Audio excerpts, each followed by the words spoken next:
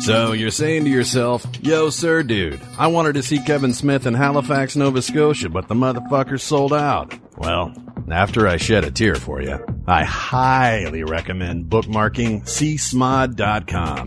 That's the place on the worldwide interwebs to see all upcoming Smodco shows, updated with linky links to Tiki Tickets. Say it with me, baby. csmod.com.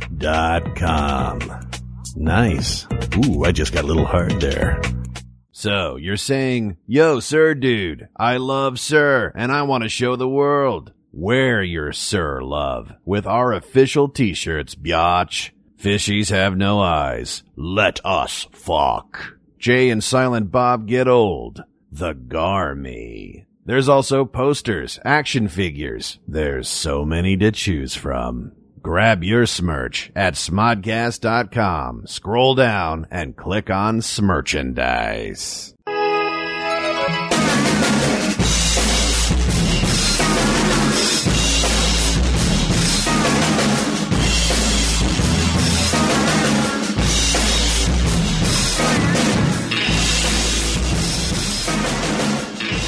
Hey, this is Jack, episode 23 of Team Jack. We don't have an episode title. We'll figure it out. We'll get there by the end, hopefully. Today, Matt Cohen, who has no microphone, so he'll be sharing with me on the, what do you call that thing? A mixer? Yeah, he's on the mixer. And Ryan Condell. C-O-N-D-E-L? D-A-L. D-A-L? It's all good, yeah. And this is usually the part where you sling your Twitter handle. It's Wrath of Condell. Is it really? Yeah.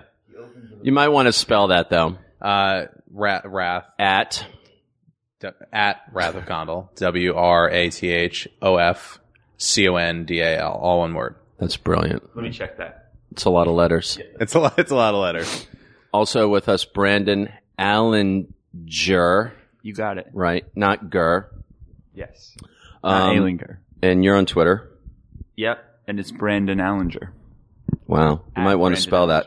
You might want to spell that. BRANDONALINGER. Right. Also, do you want to pimp the pro Twitter? And Prop Store Twitter, of course. Which At is, Prop Store? I guess that's what it is. Oh, jeez. Yeah, I'm pretty sure that's Let's assume that's our Twitter name. Yeah. I don't think it gets a lot of use. I don't handle the Twitter. Someone does. The Twitter in London? Yes. Is the Twitter handled out of London? Yeah, we tweet from London. But I think we have our Twitter and Facebook linked. So anything that goes onto Facebook is also tweeted. Right. Cohen and I, if you're listening, Cohen and I, you know enough about us. So Ryan is a screenwriter. Do we talk about the current project? Sure. Well, I'll let you do it. I'm currently working, or I have been working. And go as far or not as far as you wish, because we'll veer off wildly. We'll be talking about Japanese octopus porn in about 5 minutes. Anyway, I'm good with that. That's what Brandon told me. That's what I can. Exactly. It's an elevated version of that. Currently I've been working on it for many, many years, but currently we've picked up a good head of steam. I'm working on a project called Hercules, which Brett Ratner will be directing, and The Rock has just signed on to star, Dwayne Johnson. Which hopefully has been announced, or else you're going to be in trouble in about 3 days from now. It's all over the place, including his very well followed Twitter feed. So right, he's got like 2 million followers. Yeah, no, it's crazy. That's a lot. So does Prop Store. Yeah. No, they don't. No. I think I have about not even 200. Yeah. And that is based on the yes. Hercules by Barry Levine's Radical Comics. Correct. Radical Media. Radical. Look for them on the exhibit hall floor at Comic-Con. Yes, they this July. They reinvented Hercules, and it's this kind of dark reimagining of Hercules from a perspective of what if there was this man called Hercules and nobody knew whether or not he was a god. It's this very historic version of Greece right. that it doesn't look like Clash of the Titans. There are no ostensibly no gods, no monsters, no magic, and it's his burdened life living as this supposed living god.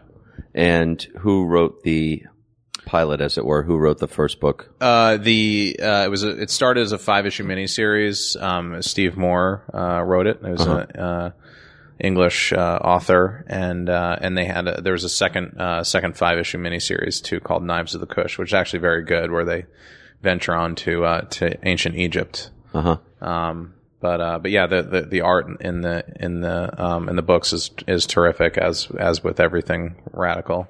Now, Jim Steranko. Yeah. Famous Jim Steranko, who, if you're listening to this, just Google Steranko, Jim Steranko, who's famous for lots and lots of different things in comic book land. In my universe, he's most famous for doing concept art for Raiders of the Lost Ark. Yeah. And having published a magazine called Media Scene Preview, which is spelled Prevue, where he did an illustration for The Empire Strikes Back as a wraparound cover that I bought from him and had signed, not the original or whatever, but he's still selling prints of that Empire Strikes Back cover. So in my universe, that's what he is. In a lot of people's universe, he's a famous Captain America artist. Yes. Right? He's a comic artist and all that. But I mean, the image that when you say Jim Steranko, the image that pops into my head, other than Hercules, of course, is the famous Raiders of the Lost Ark concept image with Indy smoking the cigarette. He's got in the desert with the leather trucks jacket. coming I up think the ridge he was behind the him. first guy to actually draw Indy in the hat and jacket, right? Yeah, that's the first visualization of that character. And there were 4 paintings that he did for them. Brandon jumping in. This is Brandon. This is podcasting. I think What's he up? lived in Texas at the time or something, and so he did these all remotely. They just sent him, I don't know if they sent him a script or I doubt it. a synopsis or just a description of what they wanted, and then he did these paintings and sent them back to, the Raiders production company here in California. Right. And those are, I'm sure, the images are all over the internet. Everyone would know them if they saw them. They're just these Jim famous- Steranko Raiders. Just run a Google Images search on that, and you'll see there were only 4 images that he did. 4, yeah. That's interesting. One of them is Indy in the desert with the trucks coming up the dune with the jacket, with the leather jacket, the famous hat. The second image is what? Do you know all 4? Do I? I think he's in the snake pit in one, isn't he? There's one with a big cobra head sort of, coming Hey, up Colin, at him. can you, are you on our Wi-Fi? Can you run Google Steranko Raiders? Because I'd be interested in the other 3 images. There's the one where he has the cigarette. And are they for sale? Right. Just That's kidding. that's like him standing in the desert, like at the Ark excavation site, basically, right? Yes. It looks like an excavation site. 'Cause That's the one that's originally- popping into my head. Right. Because in the original story, Indiana Jones was like a drunk and a smoker and all that sort of thing. Okay, here we go. Cohen for the win. Let's, if you guys want to this disc is not Okay, there we go. anchored. So there's Yeah, that's the one I'm thinking of, right? That one wasn't that top, was that top such a one great also image. a cover for media scene preview, for an issue of preview? I think it was. Because all that would be the front cover, and this business on the left would be the back cover. What up? Yeah, Indy jumping onto the Nazi truck, Which is right out of the film, or winds and up in the then film. Indy Fighting the throwing a mechanic punch at under the flying wing. who is not Frank Marshall. Frank Marshall was the pilot of the Flying Wing, right? Yes. Yeah, but that sort of looks like the pilot there. Yeah, so it's maybe. Anyway, take a look. Yeah, take a look. So Steranko, who still has this unbelievable thick mane of white, Snow White hair, Right. Like he looks like like one of his characters. yeah, basically. Yeah, I mean really just insane. And still shows up at the Radical booth. I mean, I've been to Comic-Con last 4 years running, and I think I've seen him there pretty much every year. He's there every year, usually in conjunction not with Radical, but with another publisher's table. Anyway, and he's often in a white suit. Yep. Okay, so back to Hercules. Steranko does the cover or the entire book? Well, he did the first cover that came out for the first book, the first issue of the first book, which does have the lion head, sort of. There were a couple of variant covers, and he did the one that got the most Attention. acclaim. Okay, and then Barry Levine, enterprising young fellow he is, Right. went and actually had that image tattooed on his upper arm. And Barry Levine, some people listening may know that he is he still serving in his capacity with KISS or not? I don't think so. He knows all those guys. He was their manager Right. for 10,000 years. Right. And Yeah. photographer and the whole various thing. other things. Yeah. Totally. So he's still tied in with all those guys, but his number one pursuit now is movie producing. Through his company, So, Radical Media. Right. There's a website, I'm sure of it. Radical Media, Radical Comics. I think it's radicalcomics.com. Yeah. Yeah. He's also making this movie called Oblivion that's starting shooting, I think, in a week. Is that Tom Cruise? Yes, it is. Yeah. Directed by Joe Kosinski. Yes. Director of Tron Legacy. Correct. Right. And Oblivion is also based on a Radical That is a comic book? radical book. Yeah, that Kaczynski actually, is Kaczynski's original Created. material. Yeah. Right. Yeah. Which was initially set up at Universal, right? I believe so, yeah. And then after the, shall we say, disappointing results of Tron Legacy, they pulled the plug. And where did it get set up? Do you know? I want to say Sony is doing it now, but don't quote me. Or no, you know what? I think the thing was, well, was it always at Universal or was it maybe going at Disney? No, it wasn't going at Disney because he was going to do the remake of The Black Hole, which That's seems to right. have fallen into its own black hole So, yeah. in the wake of the disappointing results In of Tron true Legacy, irony. which, to be clear, is like one of my favorite movies in recent history. But the Tron conventional Legacy? conventional wisdom is that it didn't quite do what the studio Didn't it do wanted it okay to do. money-wise in the end? I think International propped it up a bit. Yeah. So I think it did it did just fine, Yeah. but they were hoping for something bigger. But it's They always made the weird with one of those announcement. things because it definitely made a profit. It definitely made its money back. But I think it would, if it's considered a disappointment, it would be because they had greater expectations for its Yeah. performance. It's also worth noting, though, that in terms of relaunching a brand, and here we are, John Carter opening weekend. It's also worth noting that the TV series is still coming. The Tron Legacy TV series this summer on Disney Extreme or whatever that What is that? channel is called. Disney Live action XO. television? XD? Disney, or just XD? Disney XD? Got it. And that TV series was actually also created by the writing team who, I don't know how many writers there were on Tron Legacy, but these are the guys who sort of, I think, at the end of the day, wrote off with the sort of credit. Mm-hmm. And they're the guys behind the TV series as well.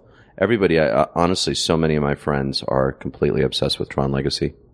It's one of those movies where I like it. Great soundtrack.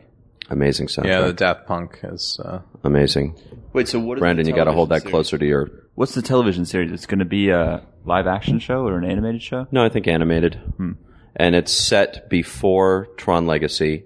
So it's set between the events in the original Tron from 1982 and the events of Tron Legacy. So it's set in a universe in which Clue is firmly in control of the grid, I think. There was just a article on it in the LA Times and the first image was released and stuff like that. So I don't know. Anyway. Brandon, you want to shift the weight? Usually we don't have two guests, and it's weird. You guys are both perfectly welcome to come back on your own any old time or whatever, but I saw you both at the same Why don't you place decide the that other after night, the and I was just podcast? like, hey, you guys want to... So Brandon I met through the world of movie prop and costume and set deck collecting. We probably met at Comic-Con, right? Very possibly. A year or two or three ago. Yeah. God knows. I don't remember exactly. Yeah. Well, I Or certainly... maybe at one of the Battlestar Galactica auctions. No, we didn't know each other like while that was going on. So I feel like we met. I think we met at Comic-Con. Okay. I don't know. Anyway, Comic-Con. whatever. That was the place. So Brandon runs Prop Store LA, Yes. propstore.com, where you can go buy, screen used hero or Film props and costumes. Over 5,000 given items in your any time. inventory at any one time. Yes, that are actively for sale on the website, and they're all basically original pieces of film memorabilia used in the production of a major film or television show. So Right. everything from hand props to costumes to set decoration pieces to production artwork. Right. to behind the scenes type stuff like crew jackets and clapperboards, anything relating to the film production process. Right. Including some, anything from like a cocktail napkin from the Club Obi-Wan from Indiana Jones and the Temple of Doom or whatever, all the way up to some incredibly expensive. Yeah, I mean, we have a serious range of pieces. stuff. I think. What's the most expensive thing that you've got sitting there unsold right now? You don't have to say the price, but what's the... I'm not certain, to be honest. It might be. For a while, it was like it was a Christopher Reeve Superman costume that was into us on consignment from Superman 3. Right. And at the other end of the spectrum, I mean, the lowest items are probably call sheets from movies that start at $19. Continuity Polaroids, yeah. Yeah. So it's, there's something for everyone, or we'd like to think so. All we basically need to do to establish the geek cred of the entire company is say that you have the one and only no backup filming miniature of the Nostromo from Ridley Scott's original Alien, which you guys have rescued and meticulously restored. Yeah, that's probably the highlight of our company collection in Los Angeles. Right. So in addition to, making our living trading in this material, we're all big fans of cinema and of film props and costumes and the artwork that goes into these things. Everyone who works at the company, or most everyone, is a collector themselves. We're very passionate about it. So we have a company collection of pieces that we're archiving for the future that are not for sale, but that you can come and see at our galleries. Right. But it's also worth noting that probably nobody at either the LA or London office is over the age of 60. So when you say that you're all lovers of cinema, there's no one on staff who's really a lover of, say, The Thin Man or Gone with the Wind, that if you're listening to this, basically these guys love what you love. Our specialty is... It's 70s and 80s, the 90s Hollywood to current. blockbuster. Vintage for us is Planet of the Apes, and not The original Planet of the Apes. Yeah, yeah. From 1967. No, Tim Burton. No, not to say that we don't have an appreciation of classic Hollywood, and I certainly like and enjoy all those films, but the type of material that we have access to is primarily from films from the 70s onwards. The new golden age. Yeah. Our golden age, certainly. Sure. Anything much older than that, classic Hollywood, it's just a little bit outside of the focus of what we deal with. And primarily that's because, so many of the people who would have been first-hand people directly involved with that type of thing are now gone. Right. So, whereas we know many of the Where people did they go? involved, well, I'm not sure. Dirt naps. But they're gone. It's over. Cohen said Palm Springs, in case he's too far away from a microphone to register. So that's our focus. As you'll see if you look on the site, there are some older things, but primarily, from the 60s and 70s onwards. There are two loads of fresh inventory. You'll be competing with me. This happens Monday through Friday, generally speaking. If there's a holiday in London or holiday in the UK, there will not be perhaps a load out of London. If there's a holiday here in the States, perhaps the LA office will not update anything. But generally speaking, at 10 a.m. London time, which is 2 a.m. here in California.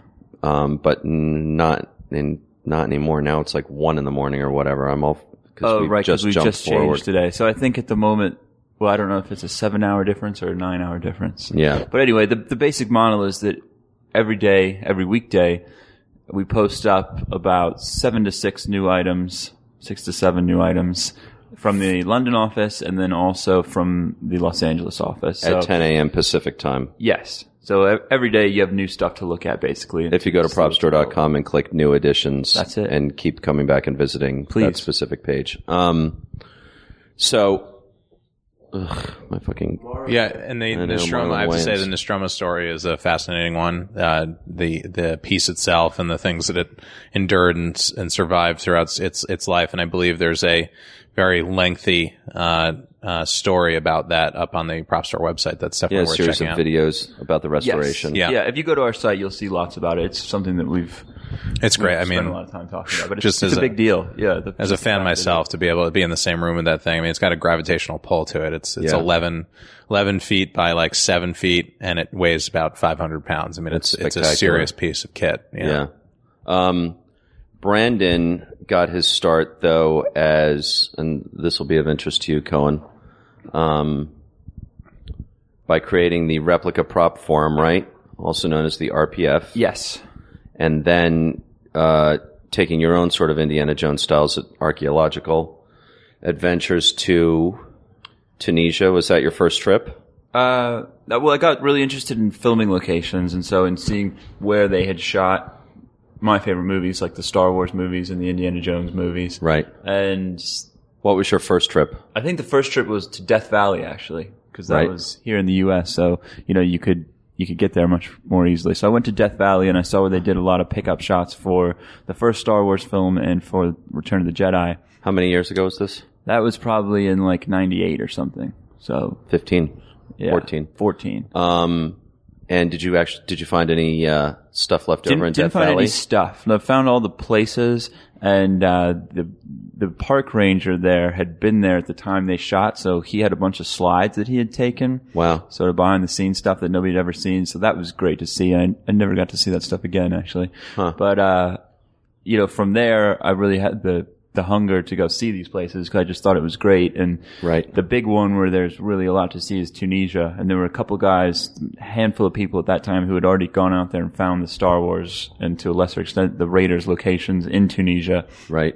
People like Gus Lopez, and Jeremy Beckett and a few other guys. And Gus had a great website called The Star Wars Traveler. And there was another website, which I can't remember what it was called, but it was a European guy who had gone out there and also found all these locations.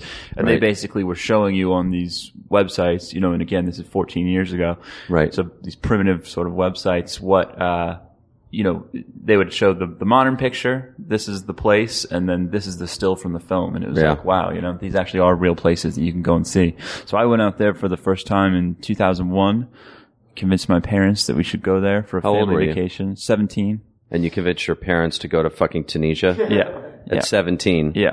That's hilarious. I'm sure that even at age 17, they thought you were probably looking for a bit of sex tourism. When in fact you were just looking for crate dragon bones. Yeah. I think once they got there, it was their deep hope that Brandon was there for the sex tourism. Yeah. William Burroughs had sadly moved on. Yes. I don't know what you guys are talking about. That's okay.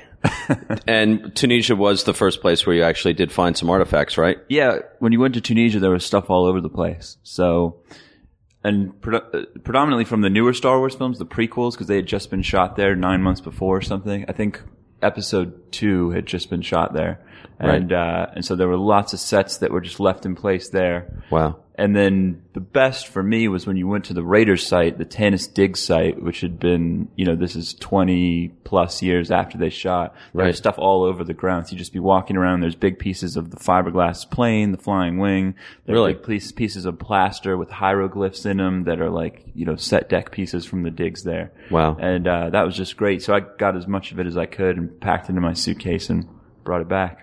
The production being not quite as green as production units might be today. They just fucking blew it up and then left it there. The story is they hired local people to clean that stuff up, and how well they cleaned it up. You know, I don't know. I wasn't there.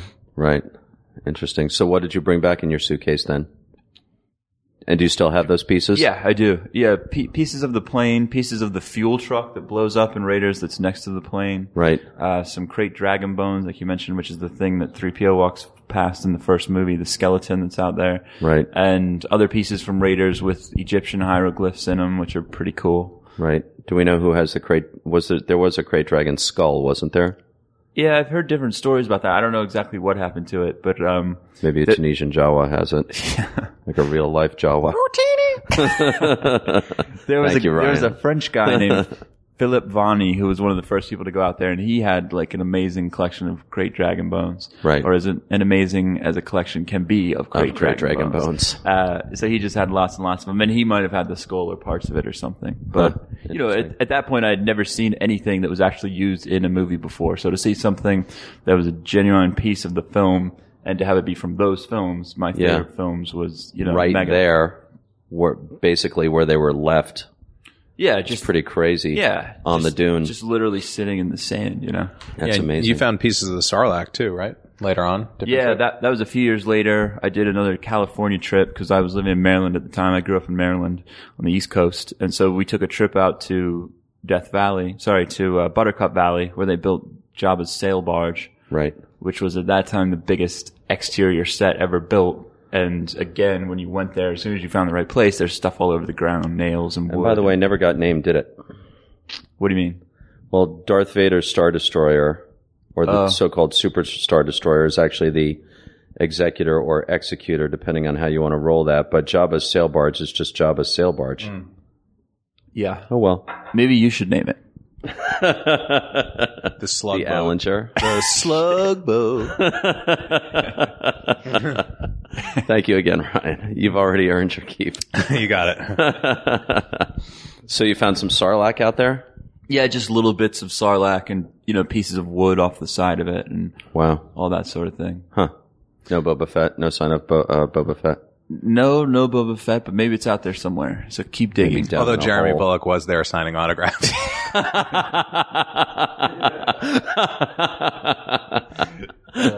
With Dave Prowse. And that, this all predates your creation of the replica prop form. right? No, that's after that. The replica prop form thing was very early. I don't know when that was. That was like 95 or 96 97 or something. I Must was have been gonna say, 11. Yeah, it was when I was like 12.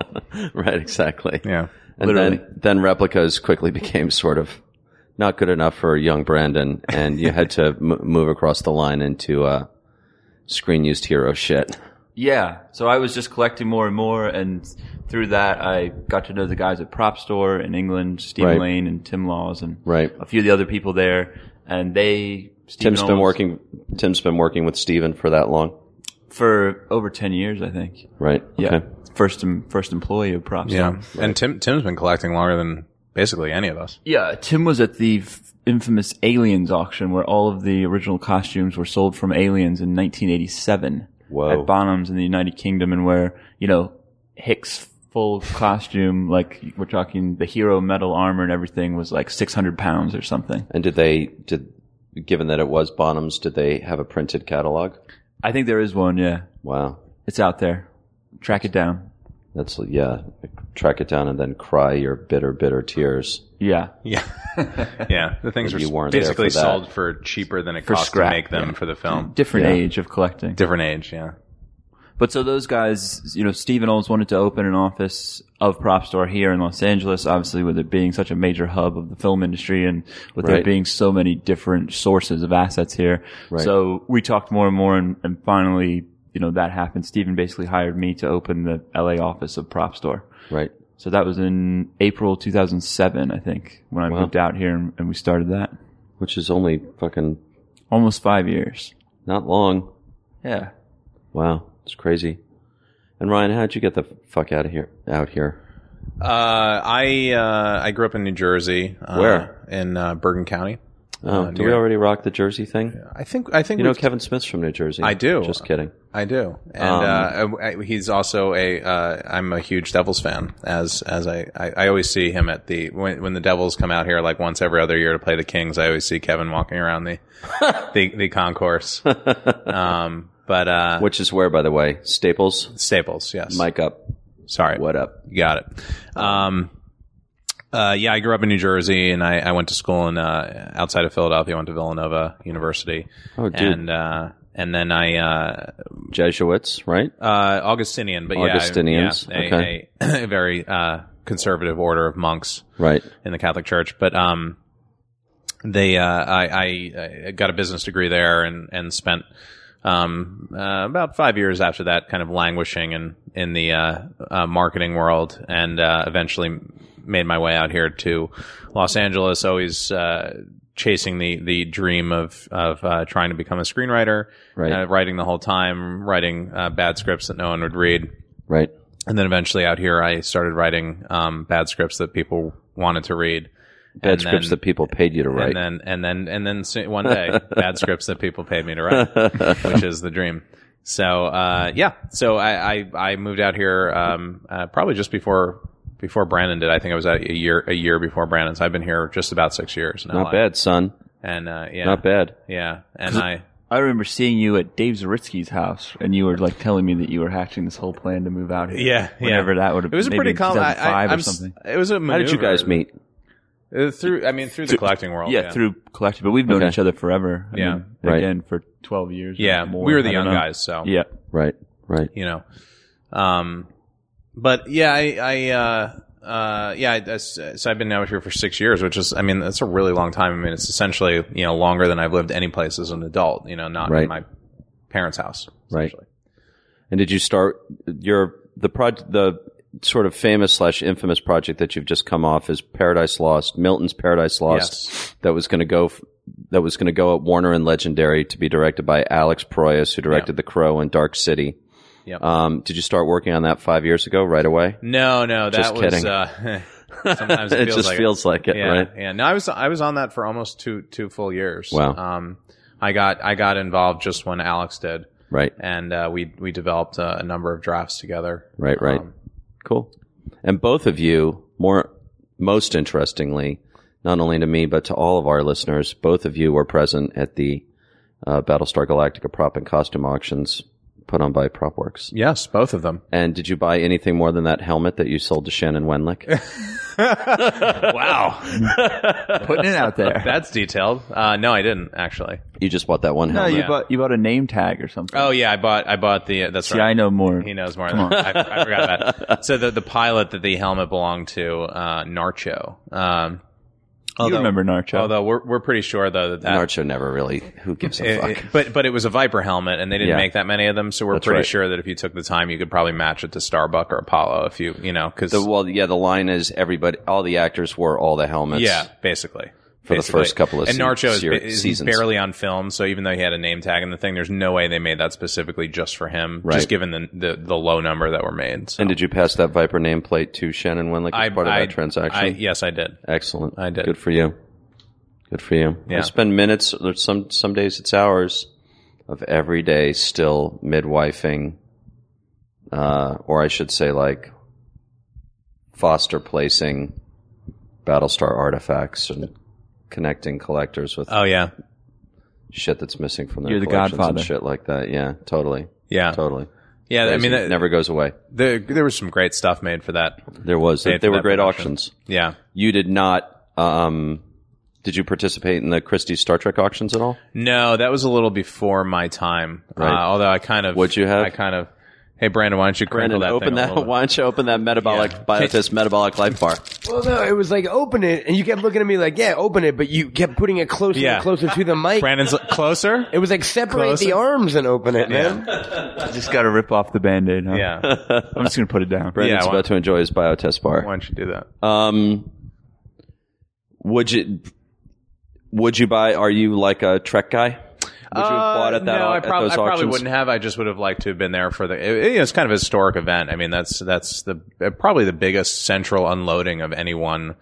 Certainly after the franchise. famous Bonham's Aliens auctions of 1987. The famous, Well, that the regret of Which we 87. refer to now as the Crybaby auction. Yes. But that was like the start of a different era, because that was the first big mega auction of a major franchise like that, where stuff was being made available directly from the source. And Yeah. it was a different era. Real money was being spent. The things were not just being liquidated. You're talking about the Christie's Star Trek the Christie's auction, which you did 2006, attend, right? which I was there for, and that was awesome. That was just so much fun. Yeah. Yeah. These guys actually ended up in I think a biography channel. Yeah, there was a whole documentary documentary about that. on the auction, and I was like up one night having insomnia, and I was flipping through the channels, and I was like, oh, the thing about the Star Trek auction I'm watching, and I had this surreal moment where I'm suddenly watching Brandon and Steven, Yeah. and I think Tim is there and Adrian's there. Alec Peters is in it as well, I think. Well, trying to get into their booth, but In the Skybox. Exactly. so yeah. The Skybox was great.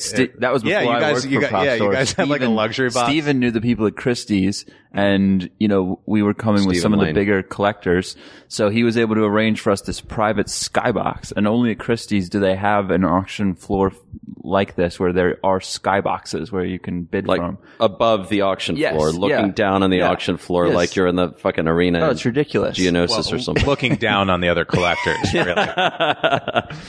And with wine and the whole 9 yards, Right. So, and there were maybe a dozen of us up there, and then there were a few guys who were really serious for some of the pieces, some of the models and things.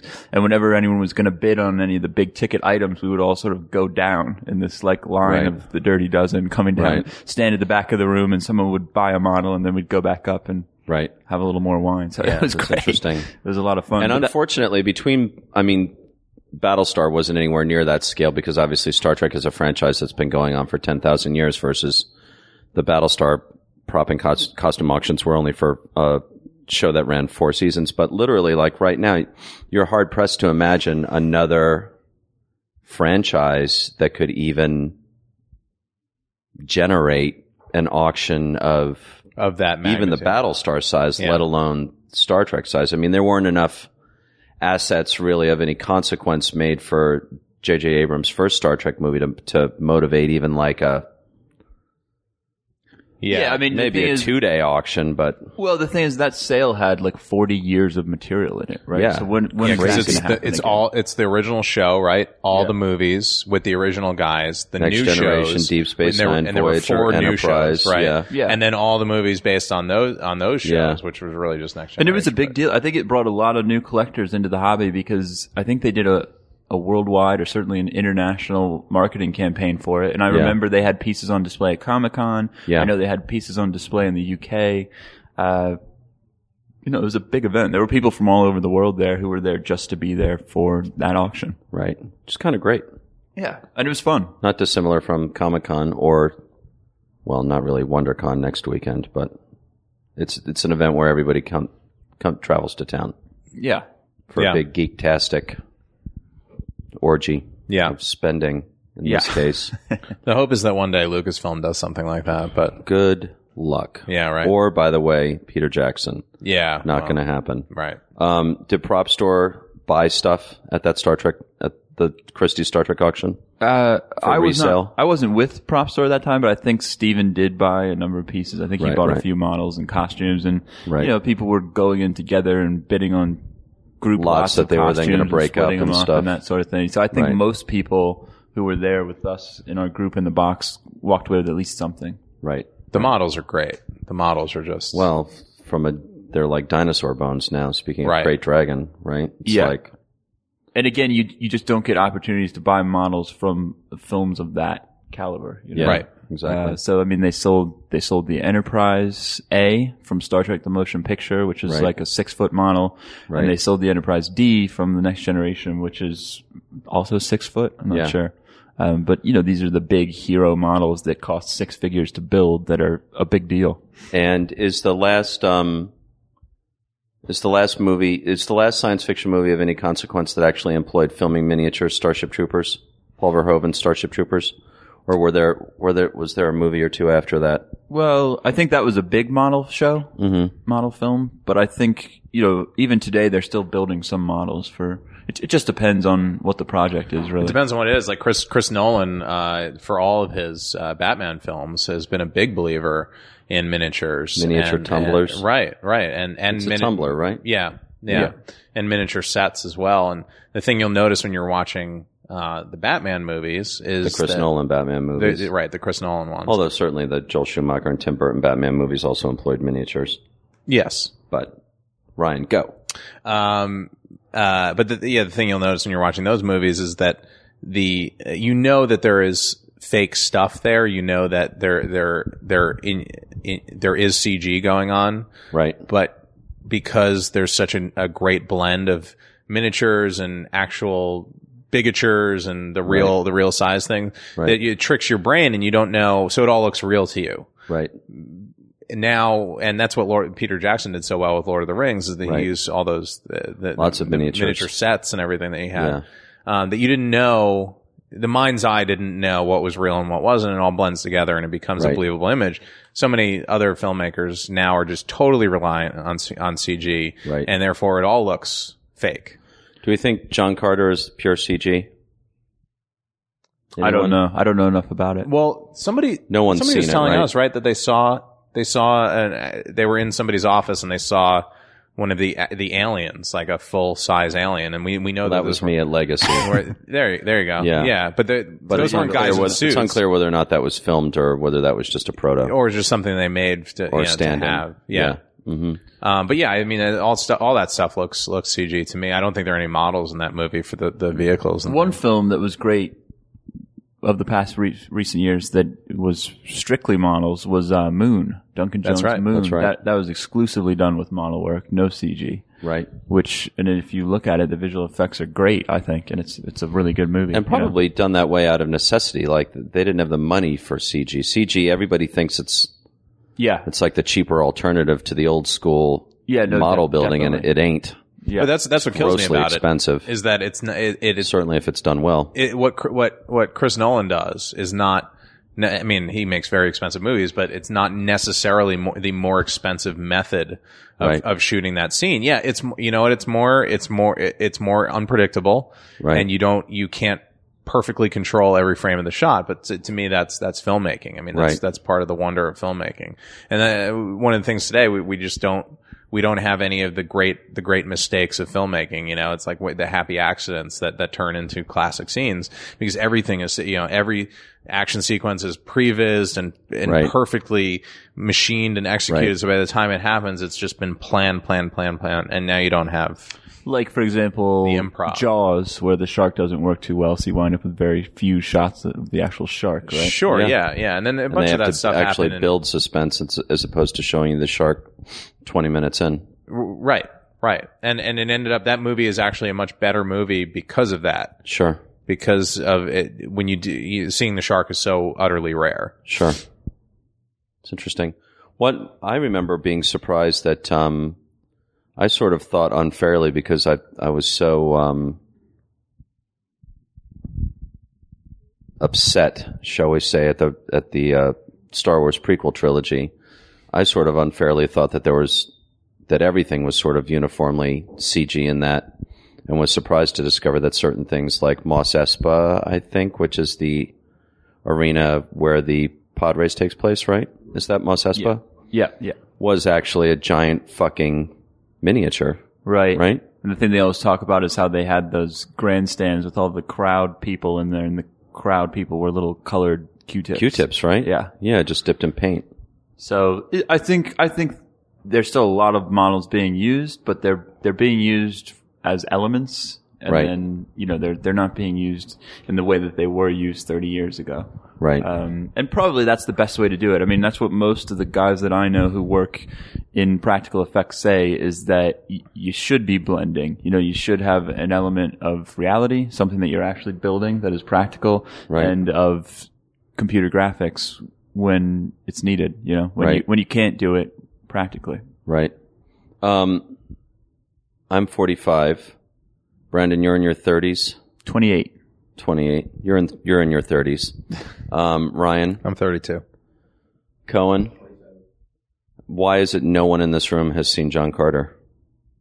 Because it just came out. Don't rush us. I'm actually going this week with a writer friend. We decided to do a matinee during the week. I mean, I only read the books in the last 6 months, so I'm not a big fanboy. Yeah, not because of the movie, just because I'd never read the trilogy or whatever. However, no fucking interest whatsoever in any version of that movie. Like, I enjoyed the books too. It's just like, all right, I'm good on that story. I don't need to see it. There you go. The books were sufficient? Yeah, isn't that weird? Yeah, it's just like You're not idly curious for $8.50? And the slogan of before Avatar, before Star Wars, it's like, okay, fucking 80 years ago, sure, everything. Tarzan too for that, you know what I mean? Like, Incredible Journey too. It's technically a fucking Jules Verne. It's the Mysterious Island or whatever. So fucking, I don't know. I'm not invested. I also don't know who the dude is. I don't know anyone in it. I'm not excited by the Andrew Stanton factor. Okay, well, I'm super stoked for Battleship, so that doesn't make any sense. No. Are you really? Not at all. I don't give a fuck. I'm so out of movies lately, man. The last movie I saw and enjoyed was Chronicle, honestly. It really was. I'm so rarely thrilled by films these days. Did you guys see Chronicle? Nope. No. Why not? I It's don't like know. market research here every now and then. It's like, why didn't you go see Chronicle? I don't know. It didn't. I go to the movies fairly often, but you'd be surprised based on the kinds of things that I write and what I'm interested in, the kind of movies I go see. Like I went to see The Artist, and I went to see all those. Right. Well, of course you did. The award-winning films. Wanderlust. Yeah, I want to see that. Was that any good? Yeah, I enjoyed it. Yeah. Yeah. If you're a what fan? David Wayne, the dude who directed it. The guys from like The State, and Stella, Oh, really? Wet Hot American Summer, that whole team. Who's in it? Paul Rudd, Jennifer Aniston, Oh, Justin Theroux. pass. What was the last movie you saw that was really good, Ryan? That's a really good question. It's probably The Artist. Yeah? Really? Yeah. What genre movie? I haven't seen a lot of that this know, year. Brandon. Genre I movie. in the comments last night. That was pretty fucking good. I'd never seen that. How'd that hold up? I'd never seen it, so it held up to. I'm not sure what it was supposed to be, but there were like 4 zombies in it, and it was a weird movie. 4 zombies and like 2 Valley Girls, right? The entire movie. It's like the most 2 Valley sparse. Girls. Yeah, 2 Valley Girls. Dead with 2 Valley Girls. And like a Stallone lookalike guy who also survived the weird comet thing. I don't know. It was on Netflix. I tried it out. Are they remaking that, Ryan? I expect you to know. I'm remaking it right this minute. With an iPhone. Yeah. I saw Safe House was really good. I really liked Really? Safe House. Yeah. Okay. You didn't see that? I did not. Okay. Yeah, it's that kind of movie comes out probably 4 times a year, but it's been a while since we've gotten the really good, smart version of that. I mean, it doesn't. What would you refer to that movie?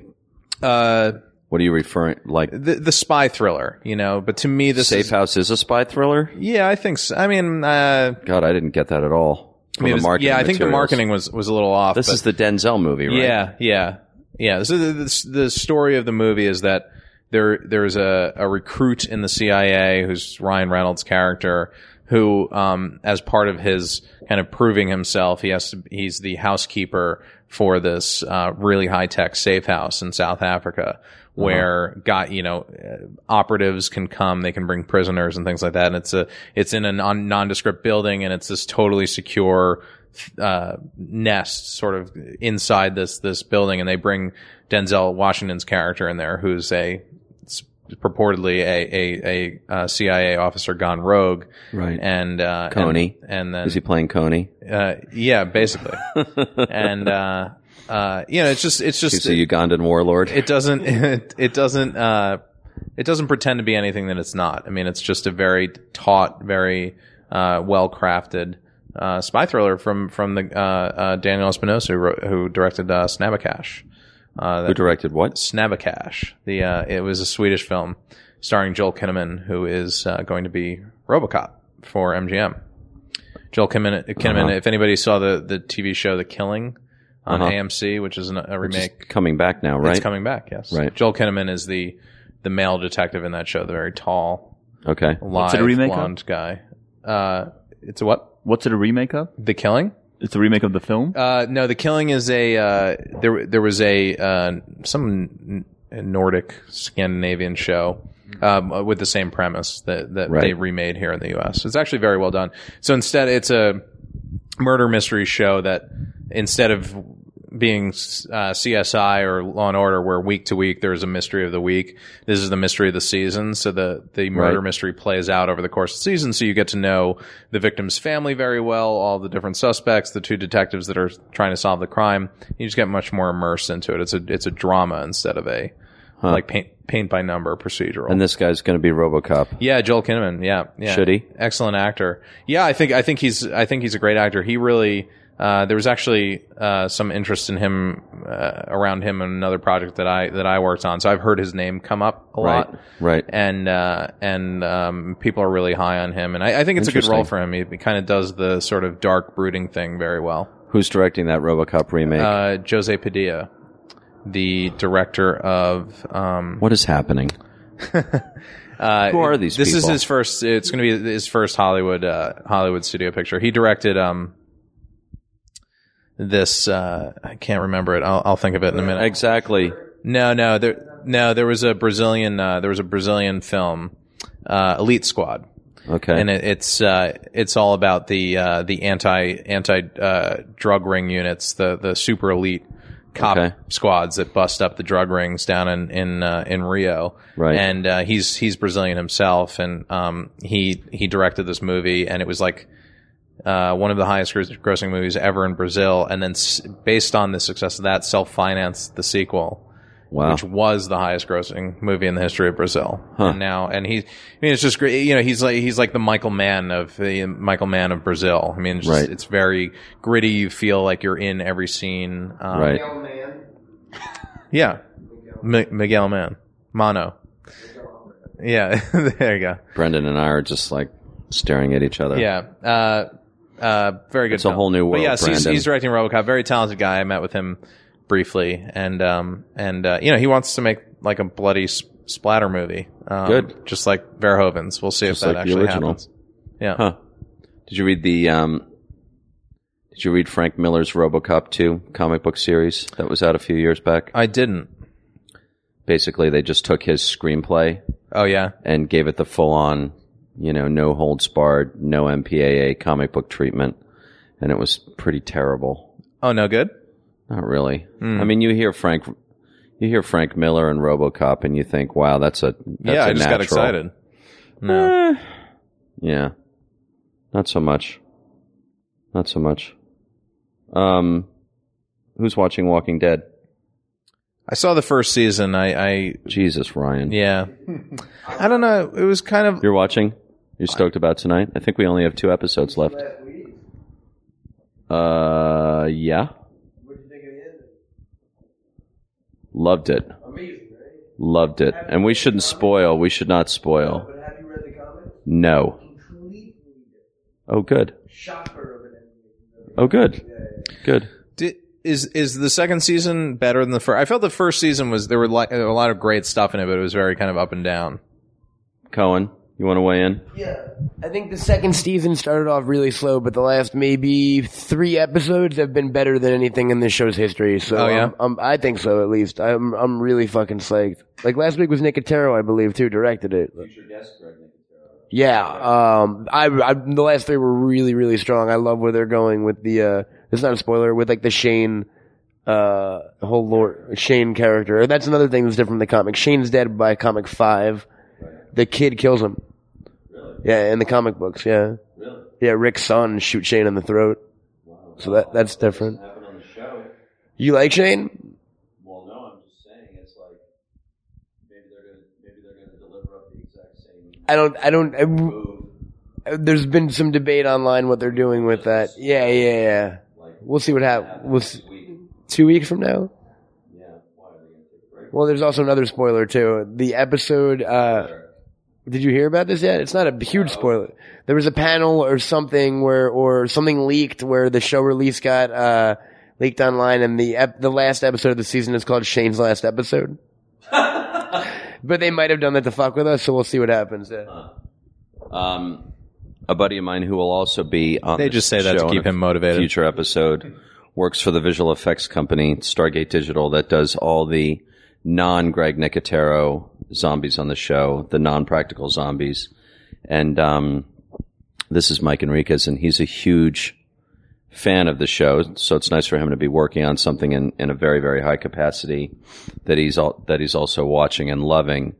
But you cannot watch an episode with this guy because suddenly it's like, oh, well, that's not how it's like,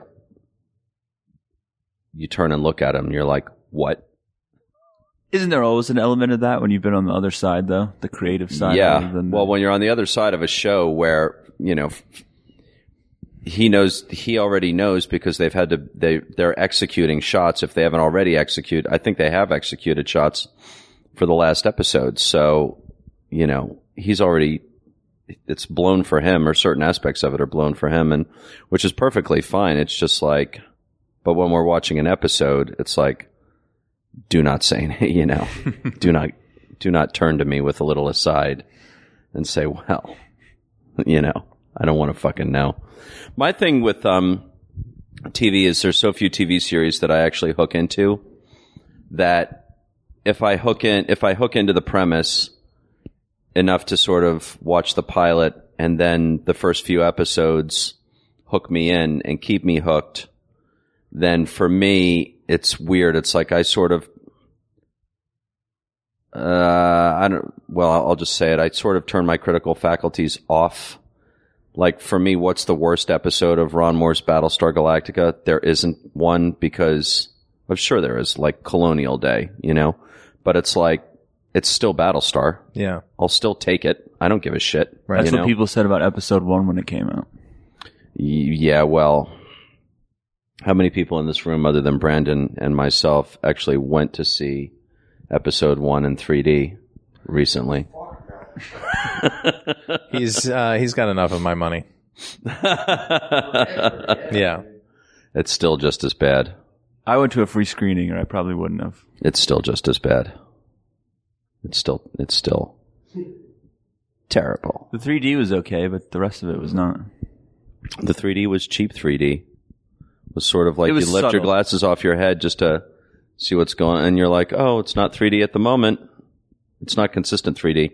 I think the Titanic 3D treatment is going to be every frame of it is going to be 3D. Even though I'm not a huge fan of the film, I think that 3D is going to be awesome.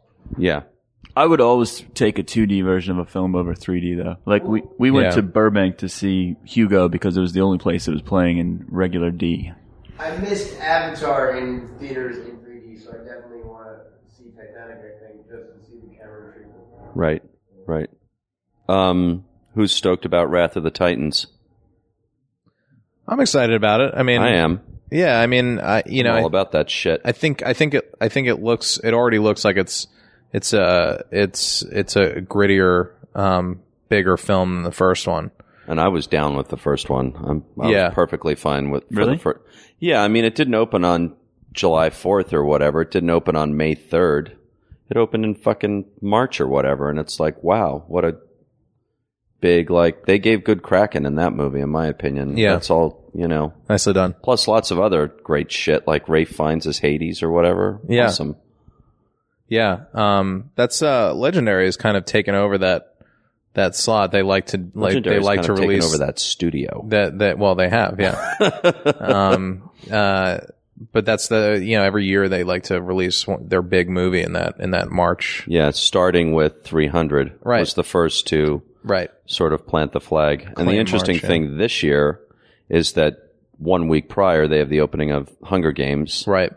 And if Hunger Games opens huge, it's exactly the same scenario as Lorax versus John Carter. It's like, you know, if Lorax opens unexpectedly to $70 million, you Yeah. take the usual laws of numbers that apply to box office, domestic box office, and John Carter could never beat it this weekend. Right. You know, because their drop was not going to be, Right. the drop of the Lorax was Drop not would gonna have had to be more strong than enough. 50%. So Yeah. it is interesting with Hunger Games, which is a franchise that, from what I'm sort of getting anecdotally, appeals, unlike Twilight, to which it's been fairly and unfairly compared for lots of different reasons. Hunger Games actually appeals to males in a major way. Yeah. Yeah. And those same males are exactly who Legendary is going after for Wrath Sure. of the Titans 1 week later. It's going to be interesting to see if Wrath can open in the number 1 spot. It will be. I think those two movies live in different places, and I think you will have a lot of people that just love to go to opening weekend that will go to Hunger Games on the one Friday, and then the next Friday they'll go see Wrath because they saw Hunger Games already. But Right. I gotta say, like, I have never read the books. I am not a young adult guy. I do not. Hunger Games. Yeah, and I am stoked for that movie. I think that movie looks awesome. There we go. Have you read it, Jack? There's another one. I have not. No. My girlfriend Jillian read it, and she's all into it. So The guy who, the guy who paints the house here. If there's like, I just have my bathroom repainted or whatever, all about Hunger Games. Yeah. And does ask me, it's like, well, can I get a copy of Breaking Dawn DVD for my sister, who is, I don't know whether she's likewise obsessed with Hunger Games, but I don't think Hunger Games has a problem where women are concerned. Again, it's a female protagonist. I think they're all taken care of where women are concerned, but I think there are a lot of guys who are all about Hunger Games. Yeah, I think Hunger Games is the typical kind of four quadrant movie, because I think a lot of adults have read the book as well, as well as kids. Totally. You got the male and the female. Totally. But yeah, I mean, I don't know what it is. I mean, I just because I never really like hearing about it the whole way along. I was like, all right, and then I finally saw that trailer, and I was really, I'm into it. It looks really Right. well made. Well, it's basically Battle Royale, Yeah, right? Which they're kind of sort of hiding. I Yeah. mean, they're hiding from like the mass audience who doesn't quite know what it is. But obviously anyone who's read any one of those novels knows exactly what it is, which is kids killing other kids for sport. It's a combination of Battle Royale and Stephen King's The Running Man. Well, I was going to say, even Battle Royale is one of my favorite films ever made, but even Battle Royale is The Running Man with kids. Right. Pretty much exact. It's just. I'll go back to The Running Man. I think so. As far as that first Death Games, or Lord of the Flies. I mean, you've got a little of that element, and you've also got, if anybody is a true Marvel Comics nerd in the room, you've got the whole Mojoverse thing, and they were doing that in the 80s. I'm going to say Running Man is Bachman book, so it's like it's early 70s, but I do give you that Right? Mojo thing. Yeah. I'm just spinning making your own television entertainment out of. Explain the Mojoverse. Yeah, well, Mojo is this. Mojo. Yeah, I'm. MODOK, you mean? MODOK. Yeah. Not Mojo, MODOK. Oh, no, Mojo, excuse me. Yeah, with right, like Longshot and all No, that. totally, yeah. So it's this like And alternate. Sugar Man and all yeah, that yeah. fun It's this shit. alternate reality where like this everybody's life in this alternate dimension is on TV. So there's like 3,000 TV channels and everything is constantly being. Exactly. This idea that we're constantly being, need to be entertainment 24 hours a day. But the Mojoverse was this alternate universe, and he's got this channel where they essentially do this, where they have battles to the death, but they're with like super powered people. So you have, Longshot was the character that was from this that had some kind of, I think his ability was he had, He was lucky. Yeah, he was preternatural luck. So he was just. This is a Marvel comic book? Yeah. It's Called Mojoverse? no, it's No. an X-Men. It's a shoot off of the It's X-Men an universe, X-Men right? arc. I think it's completely self-contained within Uncanny X-Men. Actually, Yeah. I think it's like a 30-issue X-Men arc from the mid '80s. There you go. Pretty sure. Yeah. There you go. And some of the stuff is bled through. Like Longshot wound up coming back to our comes over to our side, but he's considered a mutant here because of that ability of his. Yes, but that's what I was thinking of when I. Do you think that predates Running Man? I don't know because comics. Stephen King Right. knows what the fuck's going on in the Marvel universe. Yeah. Because he's nothing if not a pop culture star. But if Running Man the movie was made, the Running Man the movie was like 83, 84. Totally. I'm just right? thinking of Running Man the book. 87. Oh, it was 87. And I know okay. Running Man the book was published with Bachman Books, which was like his first 5 books, like pre-Carrie even, like Rage and Road Work and Long Walk. I'm gonna check it. Yeah, have you ever read Long Walk? That's my favorite Stephen King thing ever. It's a short story about it's kind of Battle Royale-ish again too, where every year you pull a lottery and like 500 males like aged 18 have to go on like this 200-mile death march, and only one survives. And if you slow down, they shoot you. If you stop for a break, they kill you. And you just basically got to keep fucking walking. He was in a good mood that day. I mean, he was like 18 when he wrote that shit. Let's see, Running Man, science fiction novel. All right, we're getting there. It doesn't matter. It's like you want to like look up Jim Strangle images or whatever you want to look this up. You just fucking and then you use the 82. All right, so we're all around the same. We're all around the same time. 82, Running Man was first published. Okay. So it's all that early 80s television, reality TV, blood sport. What was that video game? Smash TV. Oh yeah. There was a Nintendo game that was this basically too, where it was like a violent blood sport with cameramen filming you and shit like that. Yeah. right. And then along comes Hunger Games. And then along comes Hunger Games. And Matt Cohen is tapping his wrist, indicating that we're approaching or at the 60-minute mark. I don't know, dude. Mark my words. It's going to be, that conversation is going to turn into Hunger Games drop versus Wrath of the Titans opening in the second week. Yeah. Oh, I think Hunger Games is gonna It's going to open huge. Going to do boffo biz, as they would say, As Variety in says, the trades. Variety trade speak. Yeah. Exactly. Wait, what is the term? Boffo. I don't know where this all came from, What does but that mean? Variety has Means fuck. their own fuckload. Yeah. They have their entire own vocabulary. It's a lexicon of theirs. So like Prexy is president and Cume is Matt Cohen, why did you spread Cumulative a towel on the floor? Oh, well, are you in a rush? No. Okay.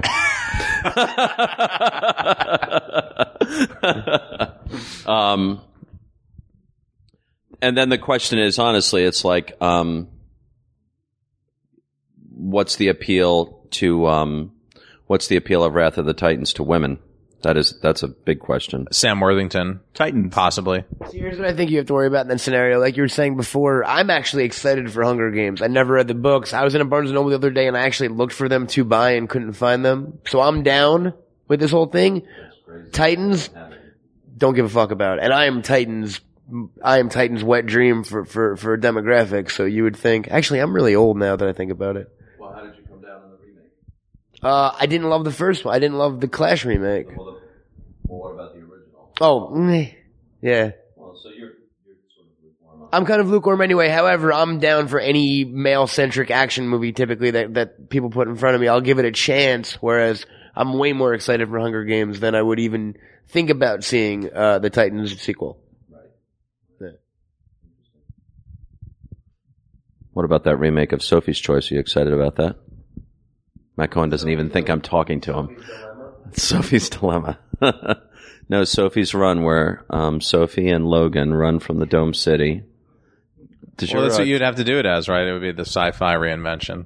Yeah. It would just be in Sophie's Choice. Is that Logan's in Run space. remake ever going to get going? Ryan, I turn to you now for with all development questions. Yeah, I think that'll happen.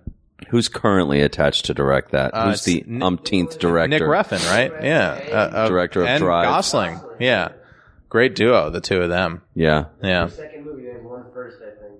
Yeah, they have this, somebody just sent me the script to it this week. They have another small indie film that they're doing together. Right. But I think Logan's Run will happen. Right. Well, they've got so much development money against scripts and director attachments at this point that they almost have to make it. Yeah. Unfortunately, the last time in recent memory that something like this happened at Warner Brothers, where they just kept amassing development money. Again, they keep hiring people to write scripts that they don't make, and then they hire someone else and they have to pay that person. Ultimately, with most of these projects, once there's like a very, very significant pile of cash that's been placed down on top of that chip, they do just go ahead and make it. The last time I remember this happening was Catwoman. Oh. Where they'd spent a fuck ton of money in development. Yeah. Bryan Singer was the first director attached to a remake of Logan's Run, I believe, at Warner. And sounds right. Since that time, 2 or 3 guys have come and gone.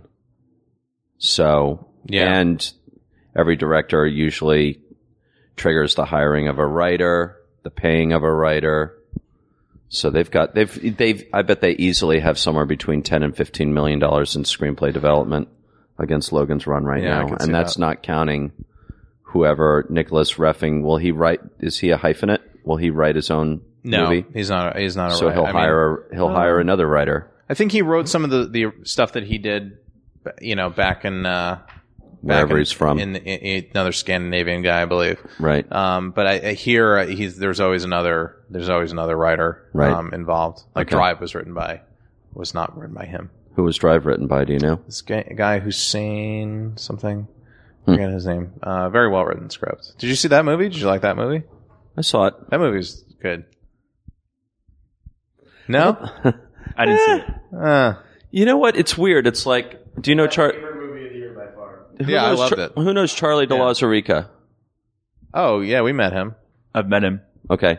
So Charlie put on his Facebook that it was, after he'd seen it, that it was like director porn. He just loved the shit out of it. I kept my mouth shut. I felt like it was totally weird, and I should have known given the hot pink sort of cursive logo on the outdoor campaign that I was going in for basically like a New World Vestron movie from 1986. Mm-hmm. But I kind of like didn't know that enough, and I hadn't read anything about it after it got the big kiss bestowed on it at Cannes or whatever. So when I went in and saw it, it was just, I guess, I don't know, I wasn't prepared for the animal that it was. Now that said, interestingly, I did buy it on Blu-ray and I bought the soundtrack on CD. So I'm definitely like circling back around to give it another look. But I also think, I hate to admit this, but when we went to see it, like the hype machine, not the hype machine, but just the culture, the word of mouth hype was running so hot on it that I gagged. I gagged on it. It was just like, what the really? Yeah. Really? But very often, again, hate to say, very often I will gag on hype, and then I'll come back around. Sometimes it takes months, sometimes it takes years. I'll come back around, I'll look at something again, and I'll be like, wow, this is really good, and I love this. But I just resent. I have this thing where I just resent people pushing it on me. And if Charlie de Lazarica ever listens to this, he'll be on here on the show in some future episode, I'm sure. He was like late to it. So I had already seen it by the time he posted on Facebook that he loved the shit out of it. I'm only citing him as an example of people who love the fucking shit out of that movie. They fucking love Drive. But no Oscar love for Drive, huh? And by the way, like, not a financial success either. No. I mean, it made its money back, but yeah. But not what they were expecting or hoping for from it. Let me ask you this, Brandon Allinger. Isn't it weird? Have you guys sold, like, his jacket? Or was that the Golden Closet who sold stuff from Drive? They had some gear from Drive. I don't think they had the jackets, though. I heard. But I feel like I've seen the jackets sell within the last 6-8 months, and I'm kind of like... Yeah, there's some promo replica jackets floating around out there. And some of them might have even been sold off officially. Is there? You just go out and buy it? Branded, you buy it from this website, get the exact jacket for like $150. Huh. That's what everybody wants, of course. I just find it, it's weird. You should, like, run a Google on that. I feel like I've seen his jacket sold as his jacket, and it's sort of like, why is this selling? There might have been one in a charity auction or something, but then if you read the fine print, it says, like, not the actual jacket, a promo jacket or something like that. Right. Because that director better have that jacket. Or Ryan Gosling should have that jacket. I saw one of the jackets. I was up at the production company that made it, and I saw one of the jackets. Who is? Mark Platt's company. Right. Which is just Mark Platt Productions at Universal, right? Yeah. Yeah. Very cool. Custom Weird made. that Mark Platt, of all people, was involved with that movie. That's right. And Bill Condon knows Mark Platt. Bill Condon connection. It's all come around. He's never called during this podcast, but yeah. Is there anything more you were hoping for from this podcasting experience, Brendan Allinger? This has been everything I dreamed it would be. Including one Corona, now empty, I wanted to and a learn more Biotest about Metabolic Life Bar. I wanted to learn more about the Tunisian sex trade. But Well, I was riffing on that. We all Sex know about tourism. the Thai sex trade, yeah. Tunisia was horribly depressing. That's a pretty Yeah. impoverished country. which is what virtually guarantees that there is a thriving sex trade. Sex trade, man. That's some standards, I guess. Really, Matt Cohen?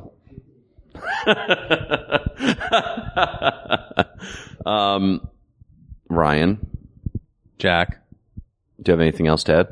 I don't. This was great fun. Thank you. Do you have any for website you want to pimp? bringing me. You're actually not on Facebook. You're a fucking freak. No, I don't believe in Facebook. Social media. Yeah. But he's on Twitter. I do.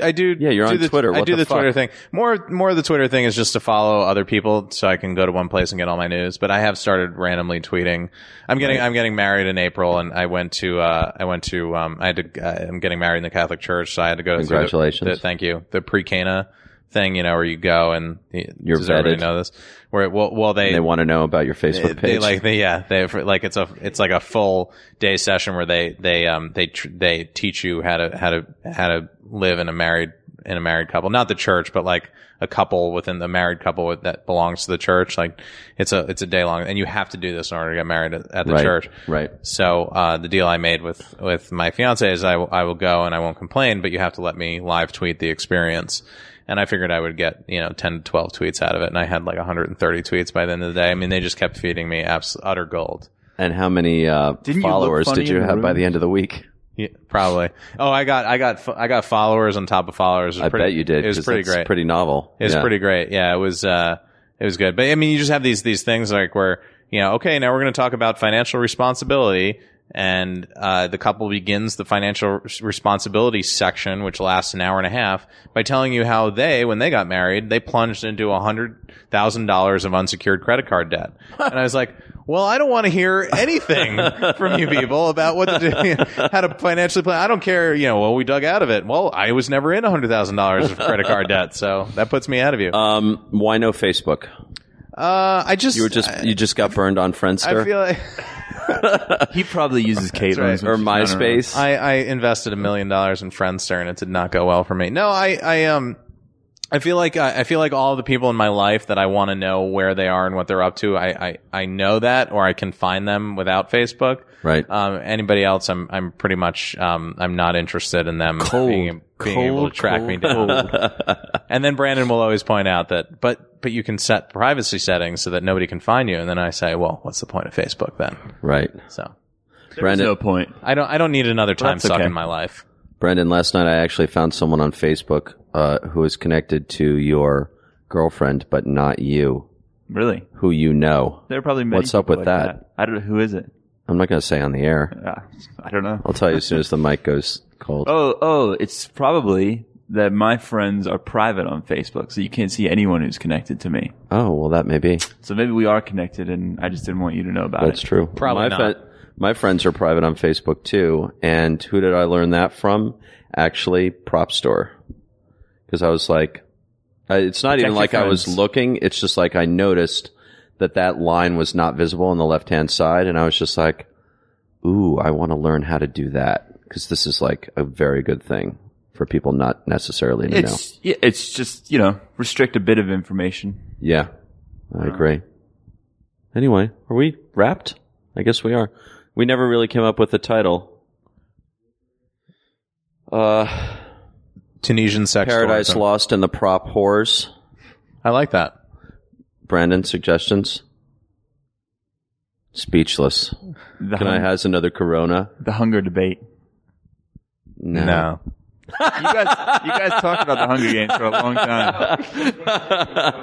I don't know. It's your show, Jack. You have to title it. No in unison. What's that? Episode 23, No in unison. That's the whole title, No in Unison? I'm telling you, Tunisian sex tourism, you'll go through the roof. What's the rating of the show? Do you have to submit it There's to the no censors rating. board? It's podcasting, dude. Well, Yeah, it's intertubes. maybe you should invent the rating systems like Temple of Doom. Get the PG-13 in there. Yeah, exactly. With a beating heart. We do it every week now. It's not good. It's not good. Does it have to be decided now? I like that. Tunisian sex tourism. No, I think it's, The Mojo verse. really? The Mojack verse. No. No? Ryan, Brandon, Bran, Rye, Bran. Rye brand.